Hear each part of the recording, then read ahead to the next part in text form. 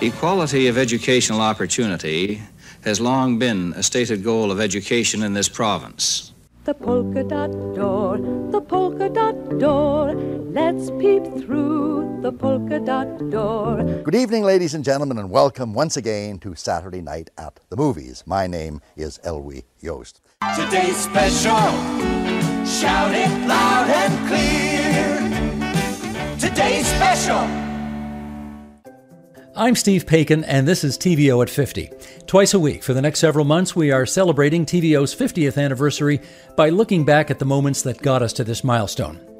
Okay, I'm a parent. I've got 4 kids. I've seen my share of kid shows over the years, and I have to tell you, some of them, well, they're a bit bizarre, and none more so than a show we had called Today's Special. It ran on TVO from 1981 to 1987. Now get this, it featured a mannequin that used a magic hat to come to life. Hocus pocus, Alice, go guys! There was a talking mouse. I hear your words and I agree. And a talking computer. Please, Mr. Crenshaw, must you make so much dust? It's clogging my machinery. But all of that bizarreness was what made the show work. It became incredibly popular here in Canada, and it aired on PBS in the United States as well.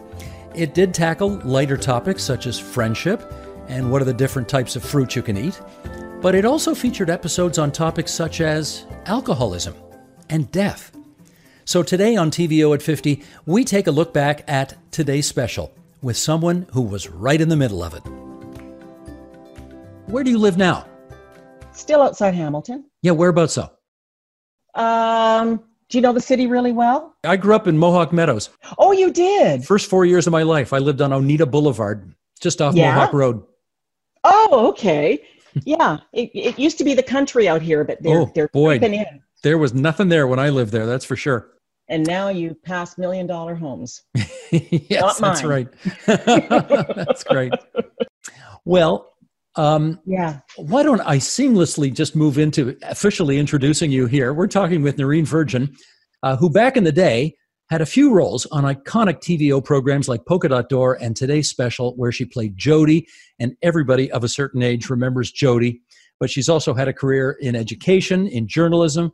She's a historian. She had a foray into politics for a while, which we'll no doubt talk about as well. Noreen Virgin, it's so good to hear your voice again. How the heck are you? I'm terrific. Life is rich, Steve. Good. Glad to hear that. Can we and go you're way- well? I am indeed, yes. Thanks for asking. Yeah.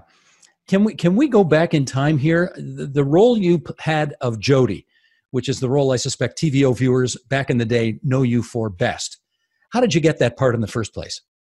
It was interesting. I was teaching, and my husband at the time said, you know, with your education, and I know that he had known that I had done some television before, he said, why don't you leave your teaching job and go to TV Ontario? I think that the fact you're an educator will be an advantage there.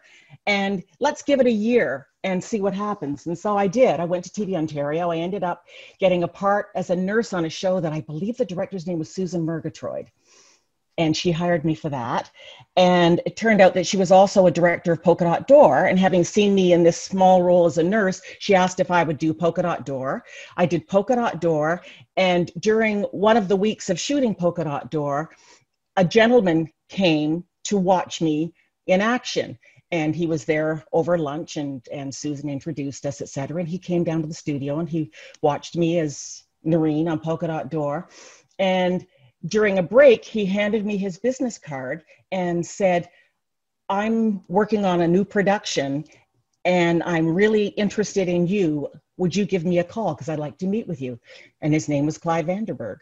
Oh, yes. Well, for folks who know TVO, that's a big name. Yeah.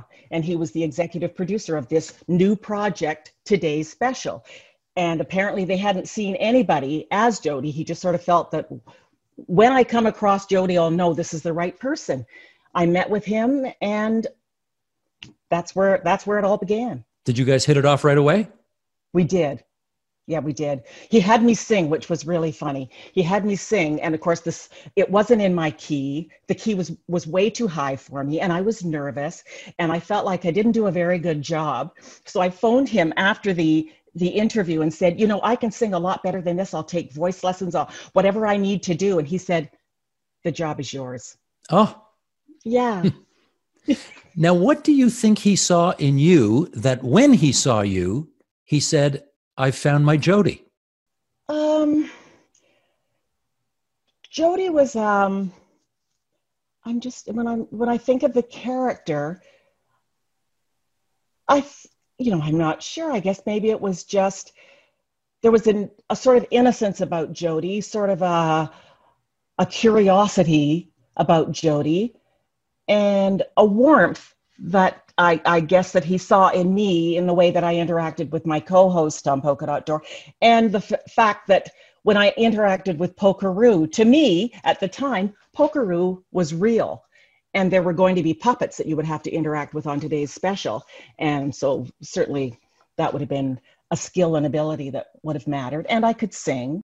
If you're feeling frightened and you don't know what to do, just remember these 3 things that I will tell to you. Just give a snap, a clap, and a chuckle. For you. Anytime you feel a bit dismayed, just give a snap, a clap, and a chuckle. Then you won't feel afraid. Well, and can I say this as well? The camera loved you, Noreen. The camera just loved you. I mean, you know that, right? Well, thank you.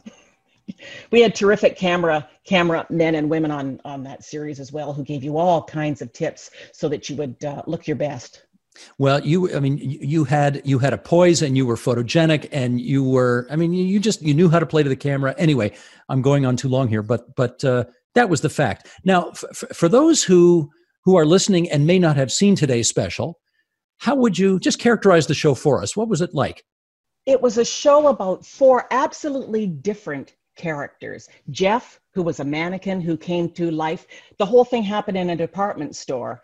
At the time we did it in Simpsons, if anybody remembers Simpsons. Mm-hmm. And he was a mannequin, and he had a magic hat, and at night he could put on his magic hat with the words hocus pocus alamagocus, and he would come to life. Jody was responsible for all of the displays in the store, the window displays, etc. And then there was a mouse that lived in the store named Muffy, and a security guard named Sam. Muffy and Sam were both puppets. And basically, it was just the stories of their interactions, the things that were happening in their lives that also were stories that connected with children. We did a story where Muffy had a friend that was a butterfly that she had caught, or she had been watching. And at one point, the butterfly died. And so the story was on death. I'm not going to get better. I'm dying. You're dying. You're lying. No. I told you I'm old, and it's time for me to die. That's all there is to it. But I'll always remember you, Muffy. And Jeff, and Jody. And Sam with his silly net. You've all been such good friends. We had a boy come in named Levy who had cerebral palsy and used a bliss board at the time to communicate. And that really rang true with a lot of children who were challenged in various ways physically. We had another story with a man who came into the store who was a drinker. He was an alcoholic. So these were just stories of people who came through the department store and touched the lives of the 4 characters, and also the things that happened in our personal lives that we shared with one another. Now, those are very mature themes for a so-called kids show, yeah. And yet it worked really well. What do you think it was about the way you treated those very adult, serious issues that made it resonate so much with children? We had brilliant writers, just brilliant writers. And we worked with, from the cast, the production crew, the crew itself, it was just an environment of so much empathy and sensitivity. Certainly because there were children, you had to be cognizant of your emotions and just how far you were going to take those. And we just all seemed to be very tuned in. I think because some of us were parents at the time. For me, my experience as a teacher, I sort of had that sensitivity as well. And having worked with children from the time I was like, 13, 14 years old. So I think it was just good casting on the part of Clive Vanderberg and wonderful, wonderful script writers. And how many years all told at TVO for you? We spent 8 years taping, doing Today's Special. And then I did come back to TVO and worked with a producer on an educational interactive series after that. I did Polka Dot Door. I just did 2 seasons of Polka Dot Door. And then it was decided it was too confusing for children to see me as Noreen from 6 to 6:30. And then at 6:30, I was Jody. Gotcha. So you planted your flag on Today's Special eventually. Oh, yeah. Yeah. Got it. Now, I think it can be told all these years later. I want to know what kind of shenanigans went on the set. Like what happened when the cameras weren't rolling? How much fighting went on? How much other, now it can be told stuff went on? It was stuff that happened while the cameras were rolling. I remember we were doing a show on dinosaurs, and I don't know why, but we got the giggles. And we got the giggles, Jeff and I, so badly that we couldn't even look at each other. We were supposed to be standing in front of an easel, and we were supposed to be having this conversation, but we couldn't even make eye contact. This went on for, oh my gosh, it must have gone on for over a half an hour. And finally, Clive Vanderberg called break so that we could get ourselves together. We all got along so well, the 4 of us, and our families too. Our kids grew up. I had my son, during Today's Special. Our daughter was in one of the episodes on Today's Special. Bobby would go off, who was the puppeteer for Sam. He would go off on his travel adventures every summer when we broke. Nina had her son, Matt, during the series. Jeff had a daughter, Gemma. We all shared our family stories. We went to dinner together. In terms of, there's not a lot of nasty gossip. Or a lot of... You want to make something up? No fisticuffs. No. Well, that's good. Well, let me talk about something else that I'm guessing that this show started in the early 1980s. And Noreen, there can't have been that many Black female faces on television. We're talking 40 years ago right now. So in that respect, you were a real pioneer. And I want to know if you felt like it at the time. Yeah. What was wonderful with Today's Special was not being cast specifically because they wanted a Black person, that he was just looking for Jody, somebody who had the characteristics, the sensitivities of how he perceived Jody would be. Even today, I have hundreds and hundreds of Today's Special friends on Facebook. And so often I hear from them that it was important to see someone like me on television as a positive image of who we could be. And I get that from a lot of, Black and brown young men and women, and even from a lot of white fans who said they grew up in a neighborhood where they never saw a person that looked like me, and that this influenced their perception and their attitudes that they've carried with them for the rest of their lives. Look back at all these years later, don't you think? Oh, it absolutely is. It was a privilege to do Today's Special. I look at it as such a blessing. Everybody wants to do things that matter.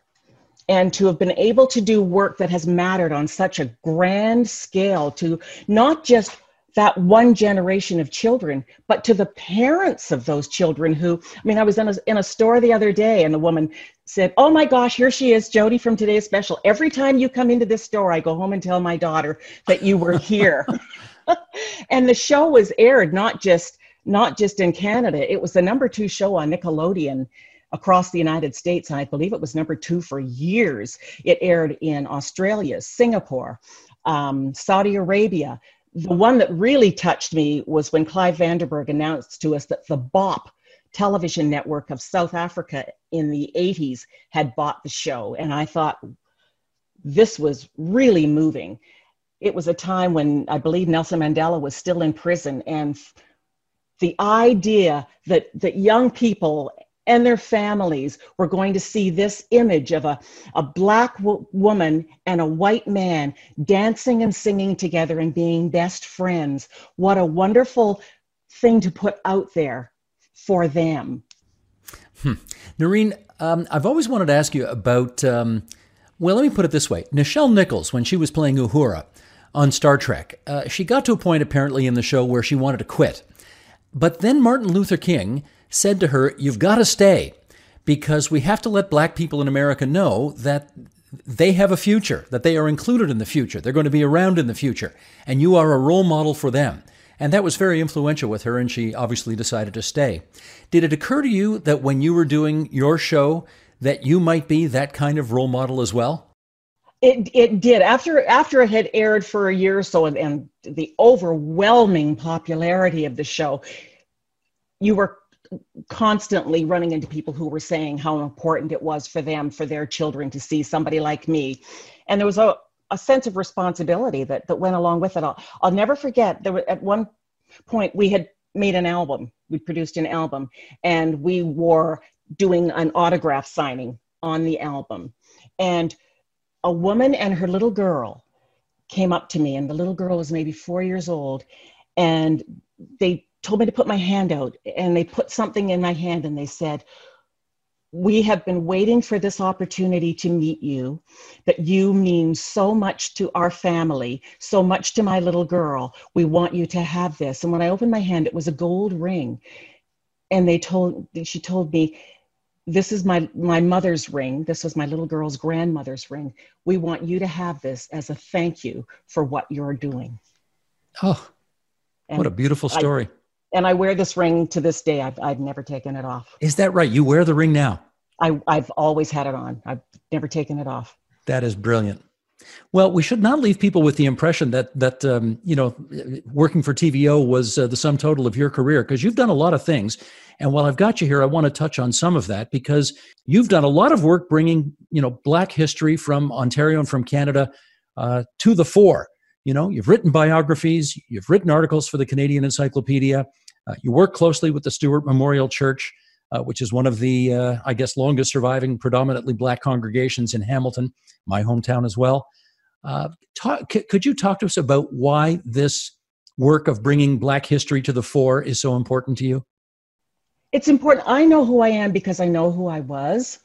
It was instilled in me from the time I was a little girl, from my mother, from my grandparents. My grandmother used to say to me, "You know that you are descended from African royalty," because my great-great-great-grandfather was the leader of his village, called the Village of the Tall People in Africa, before he was kidnapped and brought over to the States and made a slave.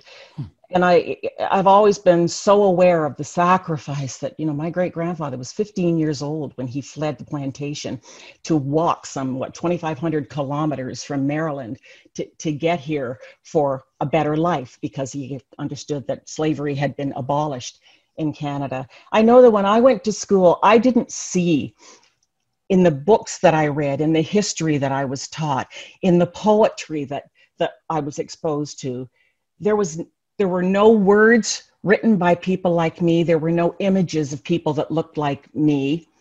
And you felt excluded. You felt like you don't count.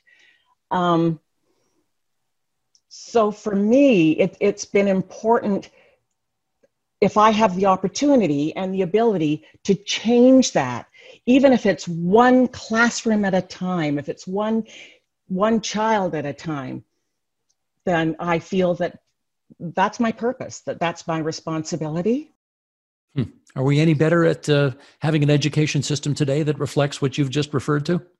It's stipulated in the Ontario curriculum that there are places where there's supposed to be Black history or Black contribution taught. The challenge for teachers is they don't have the time to research this. They don't necessarily have the resources. You can't just Google and think that whatever you Googled is accurate.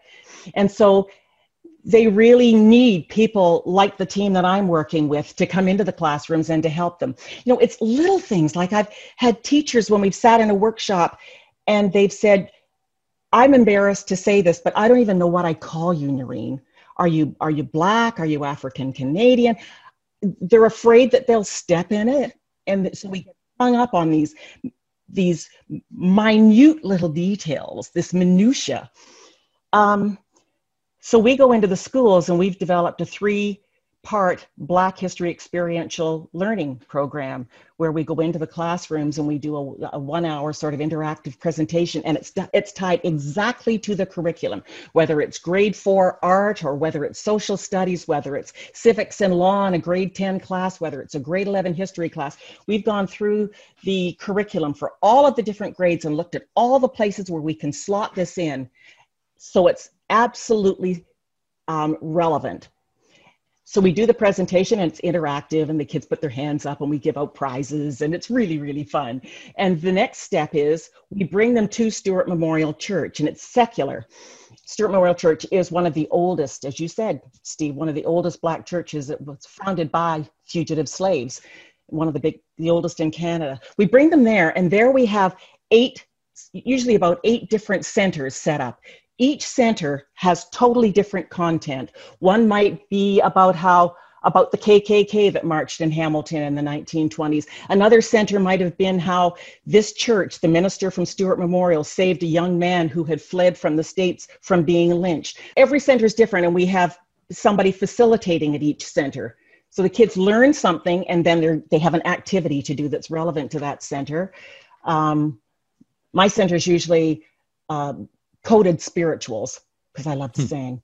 And so we do something with that. And Stewart Memorial has so many firsts. The first Black in Canada to become a pilot was from Stewart Memorial.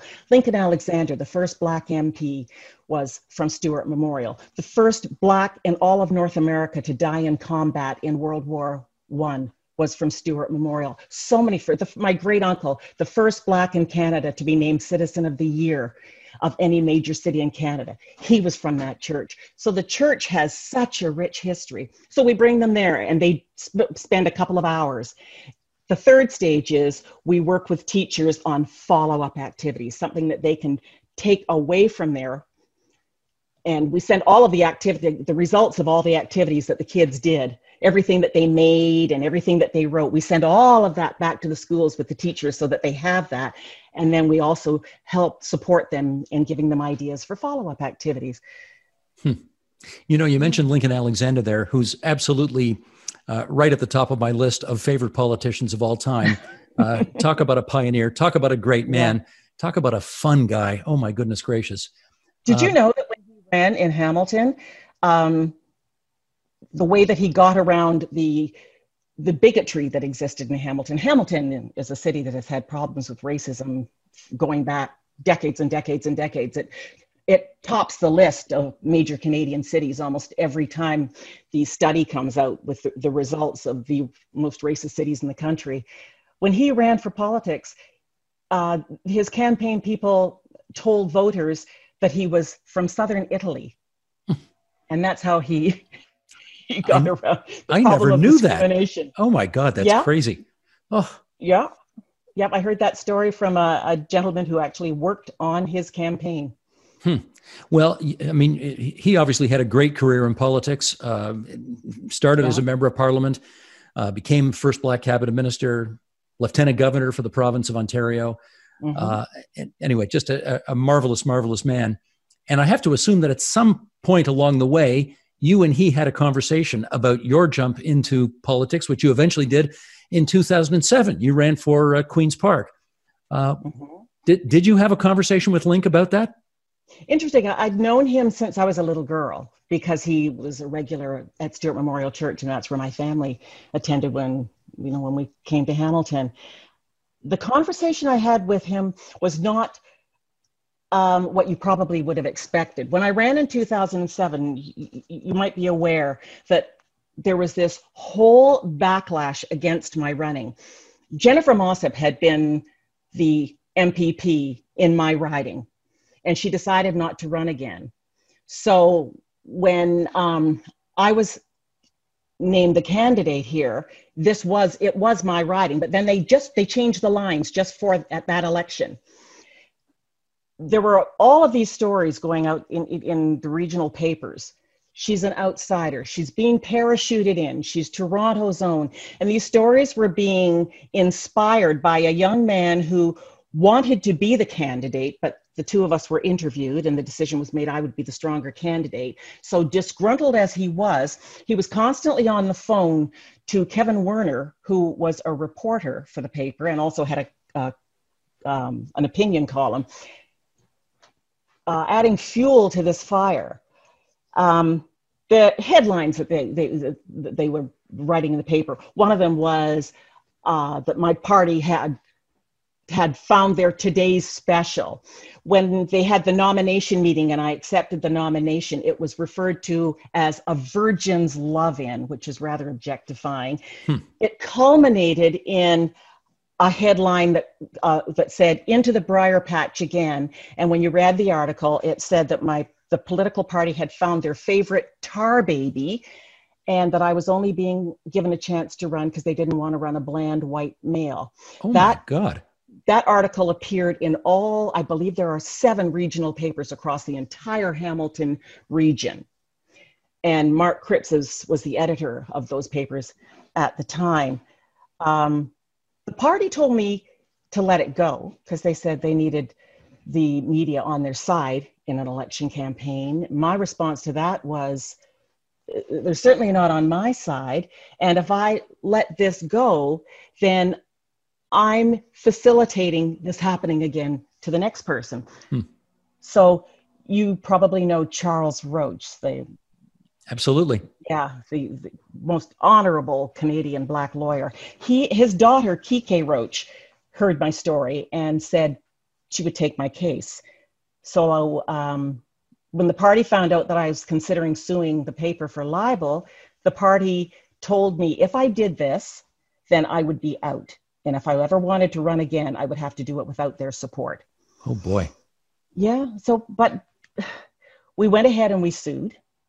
I ended up losing the election because of this whole perception that I didn't live. I'd lived in the same house for over 30 years at the time. So, but you just couldn't overcome that hurdle that had been placed in front of me. So I ended up losing the election by, I think it was only about 1,000 votes.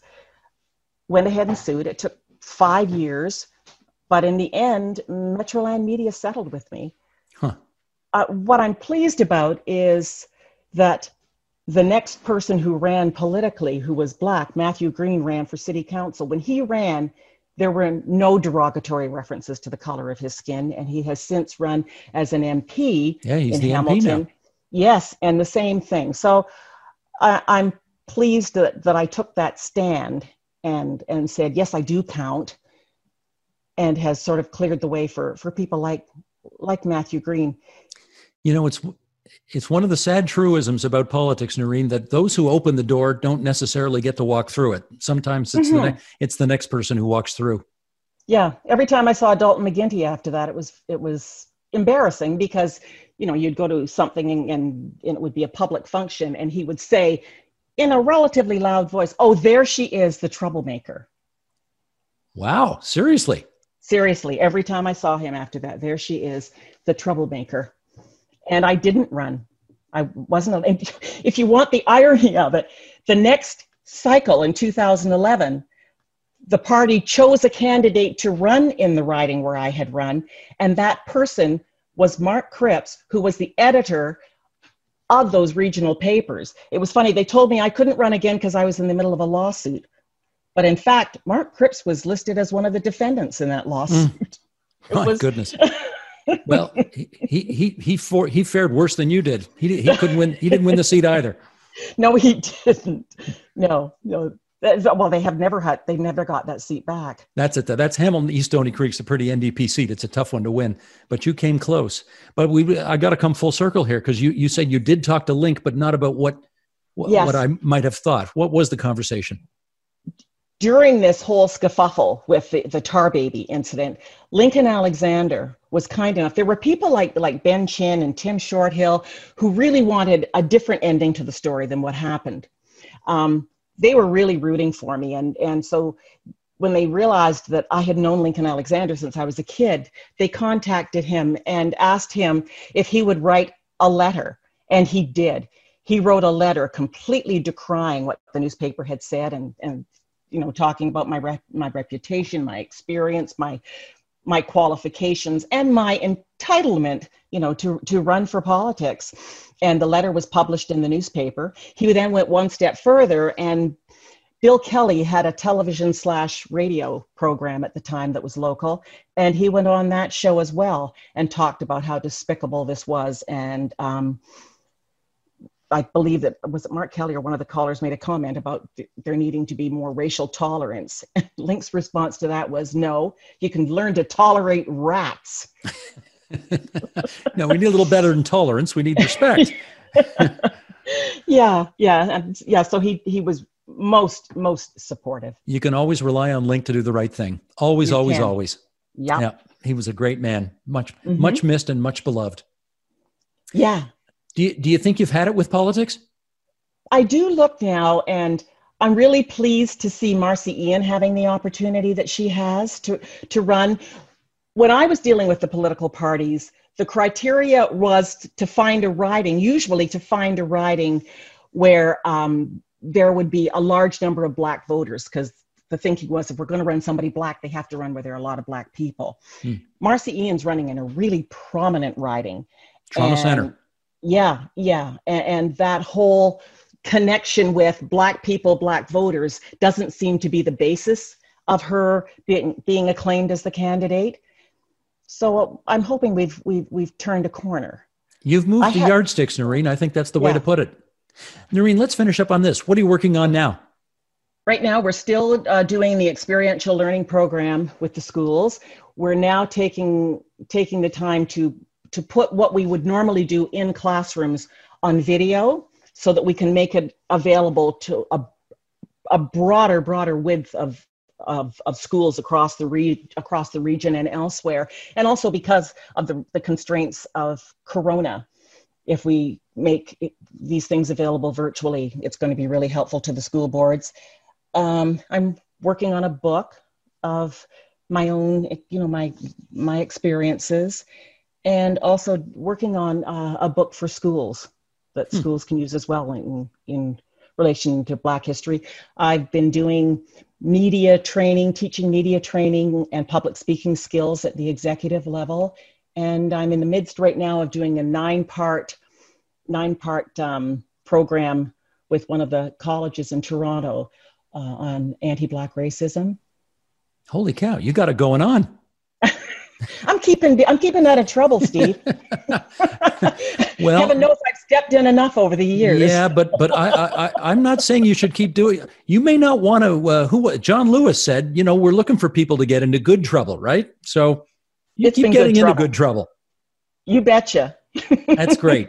Well, that voice belongs to Noreen Virgin, journalist, actress, television host, educator, author, and if I may say, a great Hamiltonian who, oh my goodness, nearly 4 decades ago, played Jody on today's special. Noreen, it's so great getting caught up with you. All good wishes going forward.